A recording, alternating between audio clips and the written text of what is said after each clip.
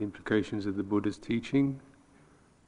So, paccatang, which means it's in yourself.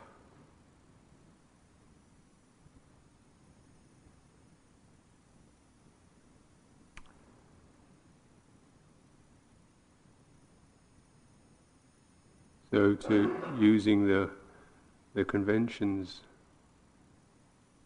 of meditation to support, to hold you into yourself, hold you into your experience, not to replace it, is to hold the crucible of this body-mind experience that happens to us, the five khandha, as I was briefly mentioning last night. This is our experience. It's a seamless thing. It's not an on-off experience. It's happening all the time. Form, feeling, perceptions, karma formations, psychology or emotional habits, psychological habits, and the consciousness, sixfold consciousness. It's not a 10-day experience. It's unless you only live for 10 days. It doesn't let up.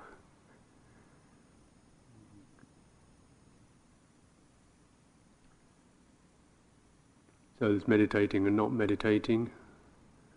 There's being able to meditate and not being able to meditate. There's getting places in meditation and getting nowhere in meditation. These are about what meditation's about. It's like, you can get these kind of readouts, and then the responses about, am I getting anywhere?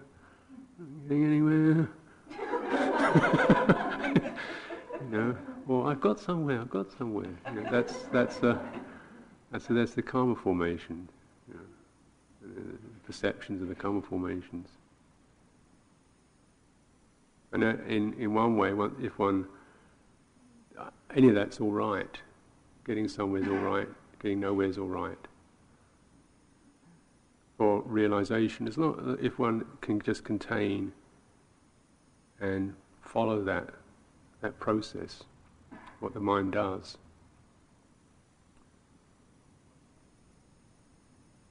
So it's right in yourself, in the helplessness of what you go through. If you notice the helplessness of your patterns, they kind of come surging out or leaking out in rather, embarrassing sometimes. These things kind of leak out into your mind, or you blow it in front of other people, whatever. But then if you just follow it through, then it comes to a stop. It's just feeling it. It comes to a stop. It kind of churns away and then it stops. Isn't that the way it is? So, one's emotional patterns kind of surge up, and in the moment when they're there, they're solid, three-dimensional, they're very much me, they're multifaceted, they're tangible, I'm with them, I'm in them, I totally am them, and it's the way it should be, and it shouldn't be like this, and it should be like that, and then it kind of does that. It's very upsetting, and it kind of peters out. And then you're more or less where you were before.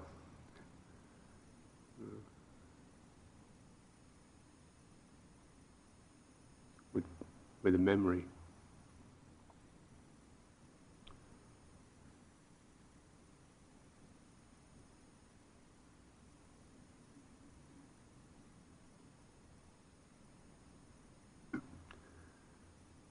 So it's not possible that by holding on to and investing into impermanent things that one could arrive at something permanent.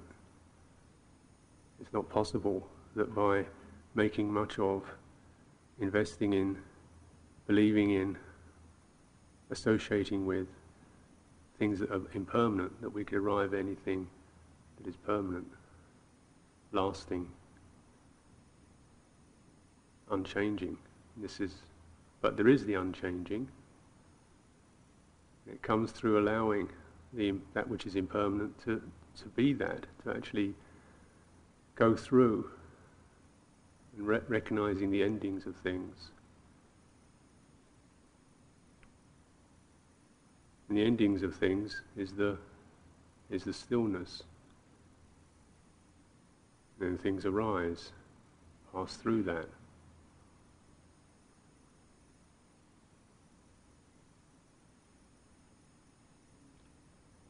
This way out the very karma that we have, if we can hold it, if we can stay awake to it, not add more to it, not feel, we've got a bad deal or guilty about it, or trying to protect it and put cosmetics all over it. The karma that's present, the karma formations, that will lead to liberation. That's why this is bhajatam, because it's exactly in your karmic predicament that the liberation occurs. If that's seen what it is. So there's a saying where someone asked the Buddha, where do you get to the end of the world? And this world is this ongoing experience of the future and the past and the this and the that and the plans and the expectations and the nostalgia and the anxieties. That tangle. Where does it end? And the Buddha said, you don't get there by travelling. You never get there by moving on it. But in this very body-mind, in this very way it is now, is the arising and ceasing of the world.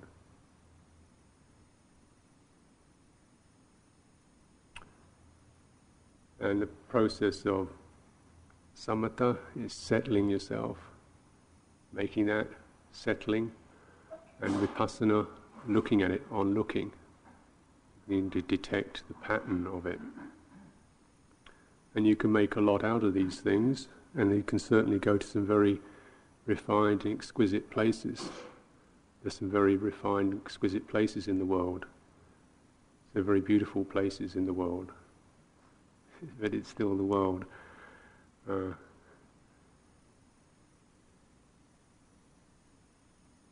samatha is what? We can think of this samatha as being, you can take it to the extreme, to the highest degree, which is this, sublime states of almost complete stillness, of total serenity and stillness.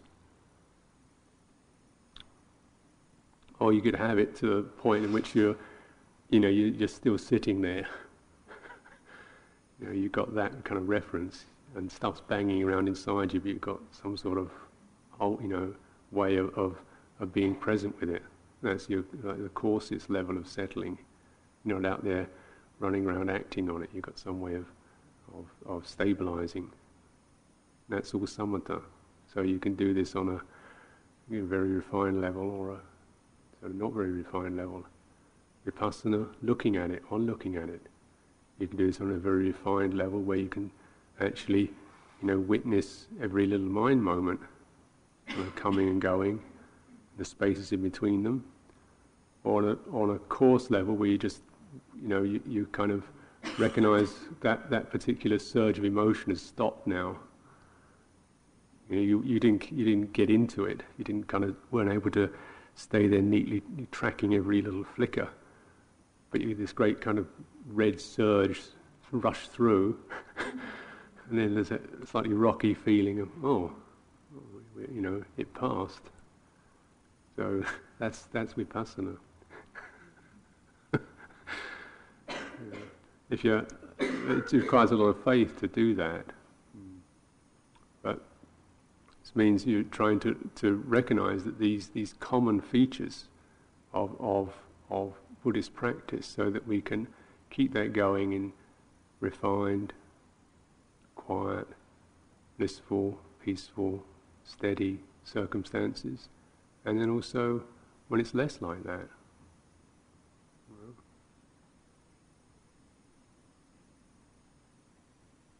So the process is rather like, tuning up the string of an instrument, say a guitar, or you just tighten it to the point where you can get a resonance of it.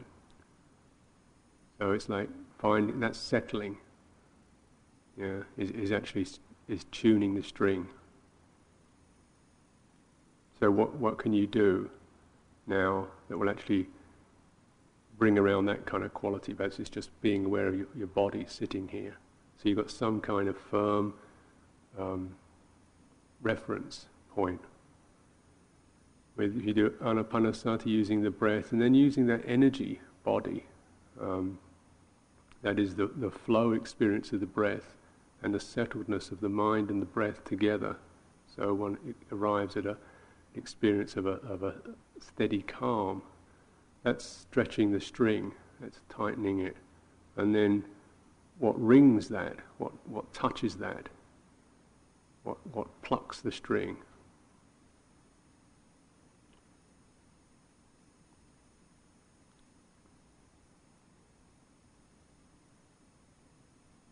And this is where just what plucks the string is clinging or attachment.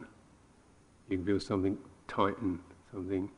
So one clutches at the particular mind state,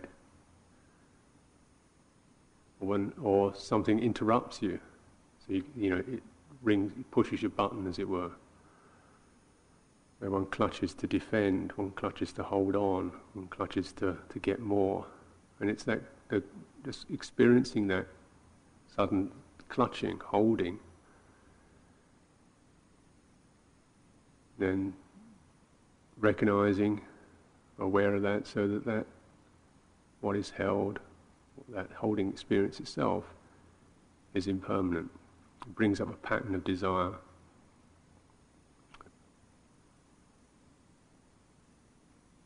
But you contemplate all these things merely as what they are, that is, patterns. You get the body pattern. So when you close your eyes, you've got a pattern of sensations, which is just the body pattern. You've got the breath pattern, and you've got the feeling pattern. Particular, repetitive, or seeming fairly repetitive but slightly fluctuating sea of feeling tone. Then there are particular patterns of recognition, feeling, this is that, in a way where one feels certain.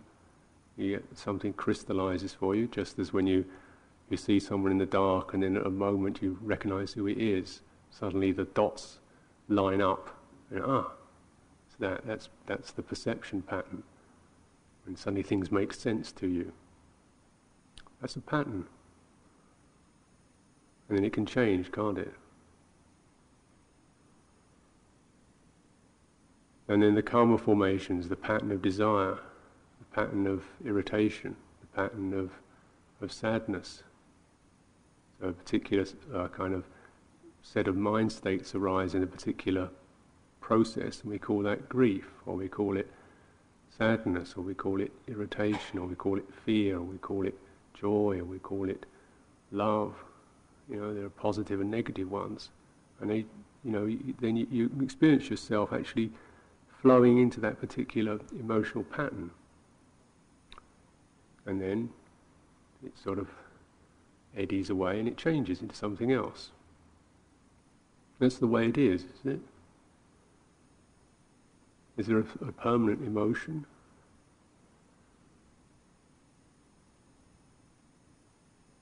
And one of the things to be aware of, to just consider, and offering for your consideration, is the tendency in meditation to try to stop all this stuff happening.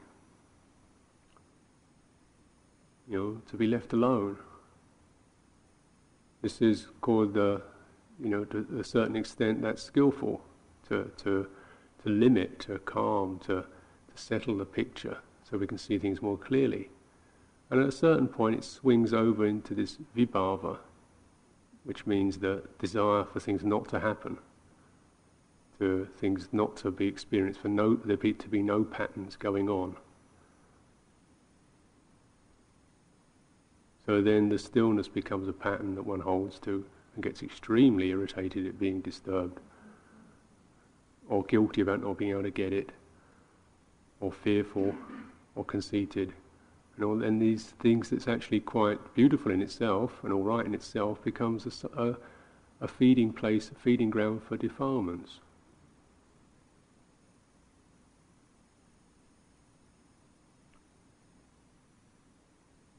And it's really a beautiful pattern. The pattern of calm is lovely, very very beautiful, and to experience the joy and the mudita for others who've experienced this. This is a lovely thing. But clinging messes it up. Then you get the conceit or the anger, irritation, jealousy, greed, shame. I haven't got one yet. I've been practicing all these years and I still haven't got one. These kind of things. So that's not very nice, is it?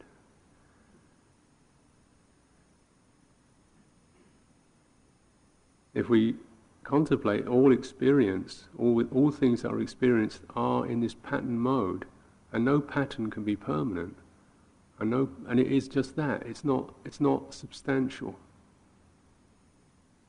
It has no real, lasting depth to it. It's not self. It's empty. You can't belong to it. You can't own it.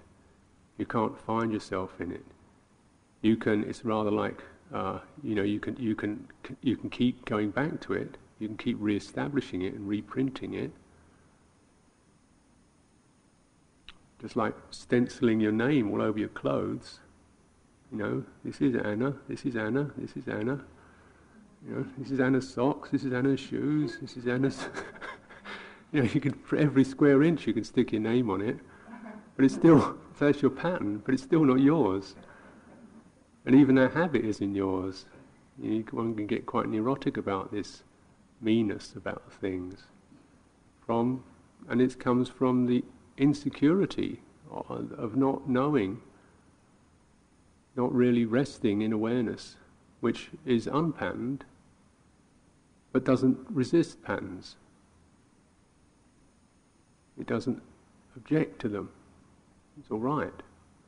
Because it's not affected by patterns.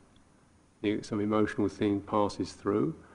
And if you just don't lose your faith with that, then notice when it ends, this is where you were before.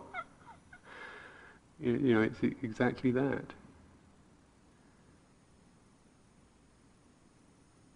All your life there's been that awareness all the time. And I was aware of being confused, and aware of fear, and aware of wanting, and aware of a body, and then all these changes that have been experienced.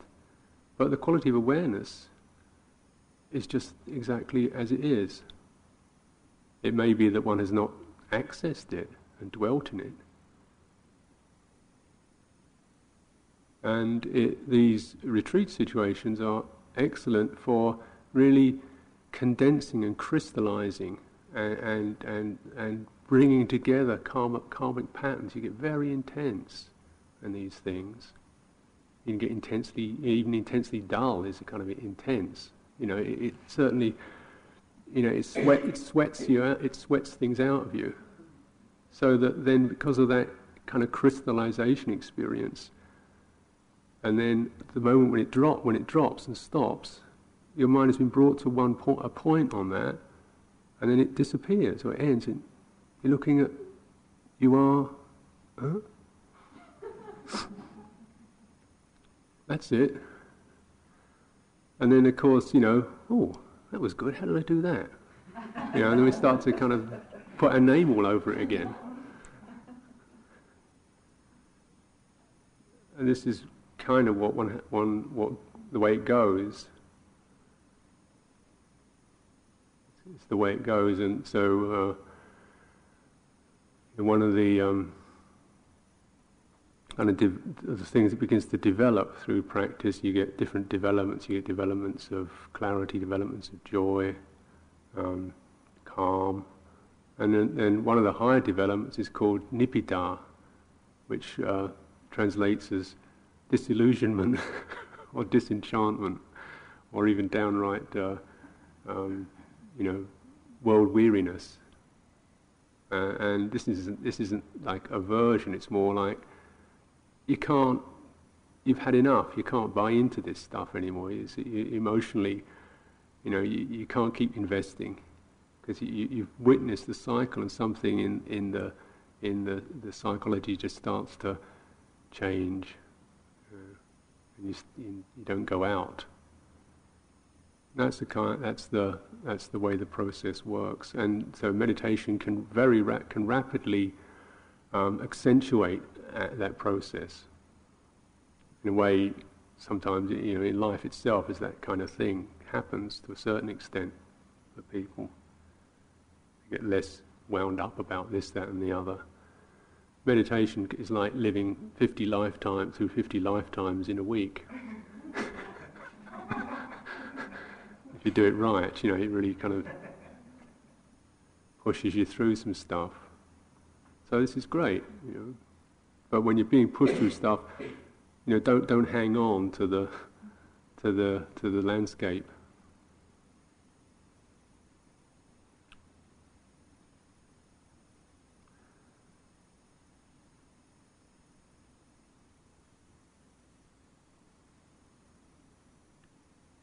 If we look in the scriptures, you can see this is how it happens for people. Is enlightenment experiences and realization experiences are often at the moment of an imbalance or of a letting go. They're spontaneous. They're just the person's trained and cultivated, if you like. They've stretched their string to it's finely pitched. And some event, something, some turn of mind, some inflection of thought, sometimes a sound, sometimes an event, touches it, and you realise something drops away. So it's very much intimate, because you can't reduplicate somebody else's karmic stuff, karmic pattern. And just to bear that in mind, the Venerable Ananda, who lived with the Buddha for 25 years, so listening to the Buddha, with the Buddha every day, listening to all his teachings, and he was totally devoted to the Buddha, and he couldn't actually get through. And the inference is probably because he was attached to the Buddha, who he loved very much, and he was very devoted to. That's just an inference, but because it wasn't until the Buddha passed away that Ananda was able to transcend, and it's said that his moment of awakening was when he was in a situation where they were going to have a big meeting. And they said, well, only arahants are allowed in. It's like it's the old men's club syndrome again,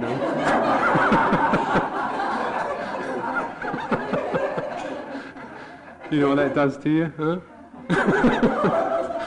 So that probably just pushed his buttons the last bit. And so I'm going to show these guys, So he got very, put everything he had into the practice.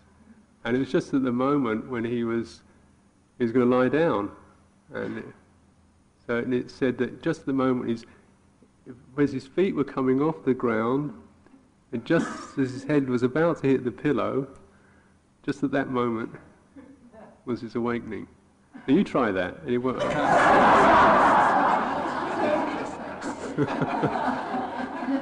I do that patiently every night.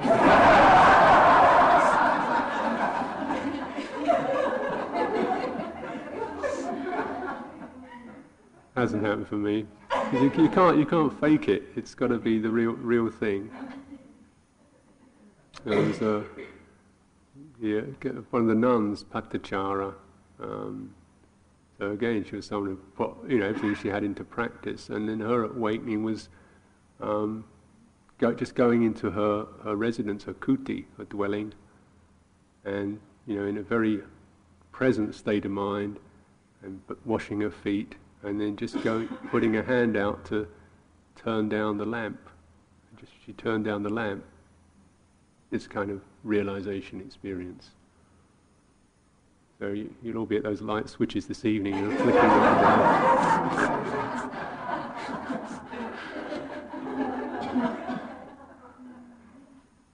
Venerable Sariputta was just listening to the Buddha talk, or give a teaching to somebody else, and the Sariputta was standing behind the Buddha, fanning him, just listening, and a particular way, it was a thought pattern. Venerable Sariputta was someone who extremely profound, developed intelligence, so for him it was a thought pattern. That's the particular thought pattern that the Buddha presented, touched his mind, which is very strongly focused on thought. And again, the thing just kind of like a resonance, and then a letting go, a realization that's a thought. It's just that. It's not I am thinking, or I shouldn't be thinking, or this means that. It's just that.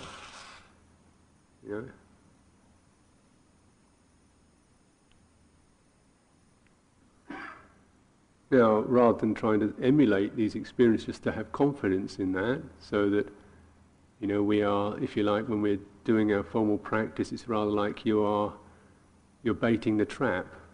You said you're making the trap and you put the bait in it, and then you just kind of keep that clear, ready, and then wait for your Kamma to come along and put his foot in that.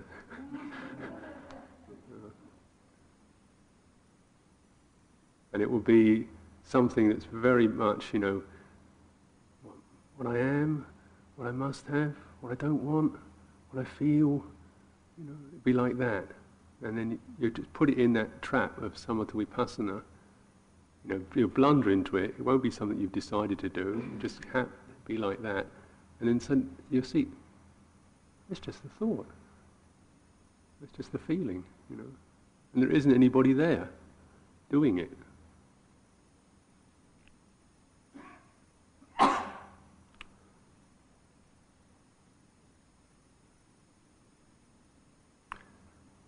This is the only illusion to get through. It's only one moment away, actually. You're only ever one moment away from it. But one can, skirt around the edge of that, creating world systems.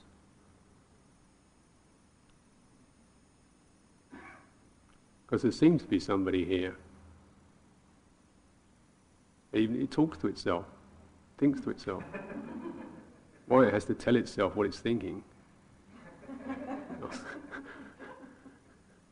It does. So it's there, that system is just there to substantiate itself. So sometimes the only way it can substantiate itself is by holding itself, by talking to itself and by patting itself. So it does that. But who is thinking? Who is it? Sometimes just asking yourself that question, and not what you're thinking about or what you should be thinking about or you shouldn't be thinking, but who is it? And who is feeling? Not I shouldn't have these terrible feelings, or I'm right to have these feelings, or I wish I could get rid of these feelings, or I have more of those feelings, but who feels? This is, if you like, this is the spring of the trap. And sometimes at that moment, if the mind is prepared, your attention is prepared, it's that inflection. It's rather like almost, instead of going into the plot, just that inflection to see the plot, the scenario, dispassionately, not taking sides. And it's just the plot, there isn't anybody in it. This way, then the living process of Dhamma is allowing these things these patterns to happen through. They must happen. They are the enlightenment factors. They are the things that spring the trap.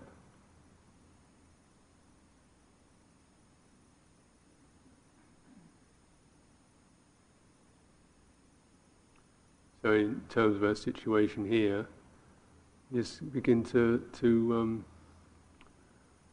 you look or open up to the the things that one's doing, and the things that seem to be peripheral to it.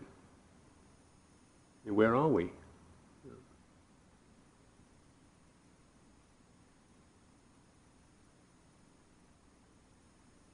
And that's just a perception, really. You can call it IMS, you can call it this, that, the other. That is a mind construction.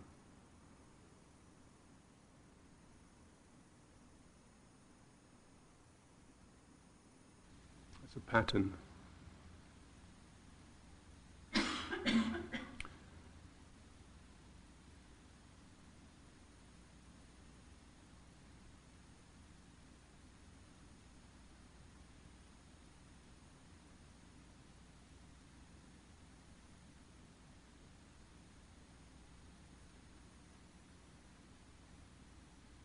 Where are you, say, psychologically? What do you feel about yourself? Bring up that particular inclination, that suggestion. What do you feel about yourself? The sense of maybe tense or slight sense of regret or happy with yourself. It's all right, but begin to kind of review the experience, either in meditation or outside it. This is the spring of meditation. It's always the samatha, then on-looking vipassana, and particularly this quality of called reviewing, actually, which is looking through the experience that's going on. And so that can be a refined degree or a less refined degree.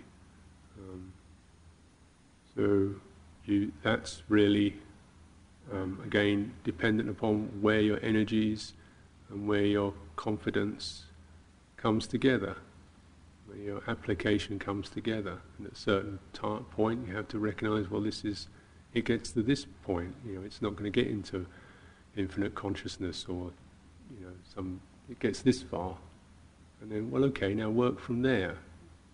Look at that, look at the experience in these terms, and the sense of self in these terms, and the wanting and the not wanting in those terms. If these are in the state in which you're in, you can experience those as things that pull away from the settledness. And this is where you get release, if those are understood for what they are, seen for what they are. So release itself is moments. There are graduated releases, if you like. It's important to get the spirit of it and the experience of that, so you can trust.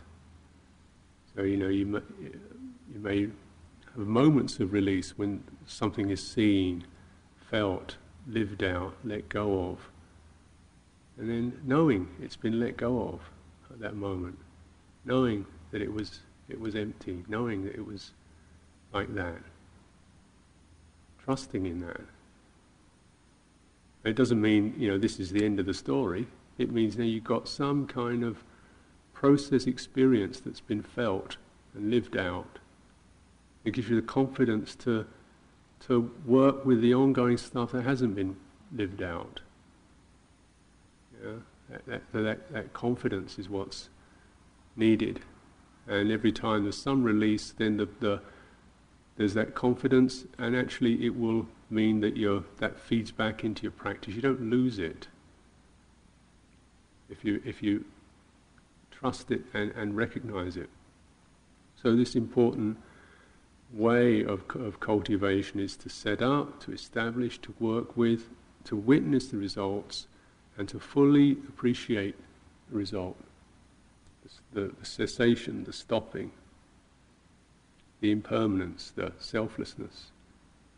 And then, okay, so you know that. You've probably all been there, but not made much of it. Just thought, oh well, now I'll do something. You've all been there. Nobody's actually, rock solid attachment. You can't keep it going all the time. So we've been there, at that point of letting go. And in meditation you have the faculties to witness and trust that and recognize it and make much of it. It gladdens the heart, it cools the heart. And then, you have to be prepared to allow things to arise and to do our learning from what comes to us. But knowing that really it's what comes to you. So the quality of effort has a limit to it. So far, and then that's it. It doesn't go further. It goes to a certain point of tuning up. That's it.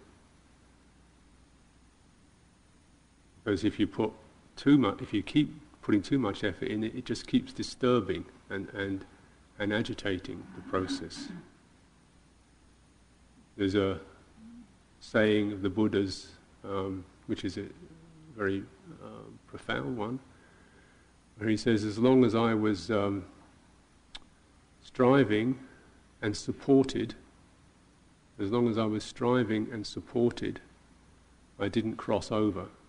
When I stopped striving and was no longer supported, I crossed over. When one recognizes, what does he mean? The Buddha certainly strikes one as someone who isn't just kind of, hanging around. But, tuning to a certain pitch, and then just wait. Be there, be patient, wait, and then see what comes to you. It will come to you. That's the beauty of this trust in Dhamma, this giving oneself to Dhamma. Some of it's what we do, and to bring oneself into completely giving ourselves to what we do, and then it's what happens, what comes to us. And at that meeting point is the resonance and the release.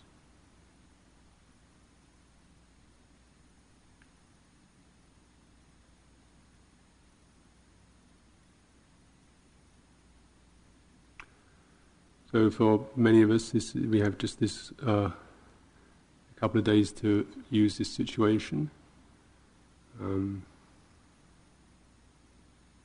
So it should be the time when, you really recognize and value what you've done. You have put effort in, you have made the effort, you have sustained discipline, you have held it. So this is very good. And you may feel disappointed that you didn't get this or that, a little bit sad, or your mind isn't as smooth as you should be. But recognize you have done good. You have put effort in, you have been sincere, you have made that commitment.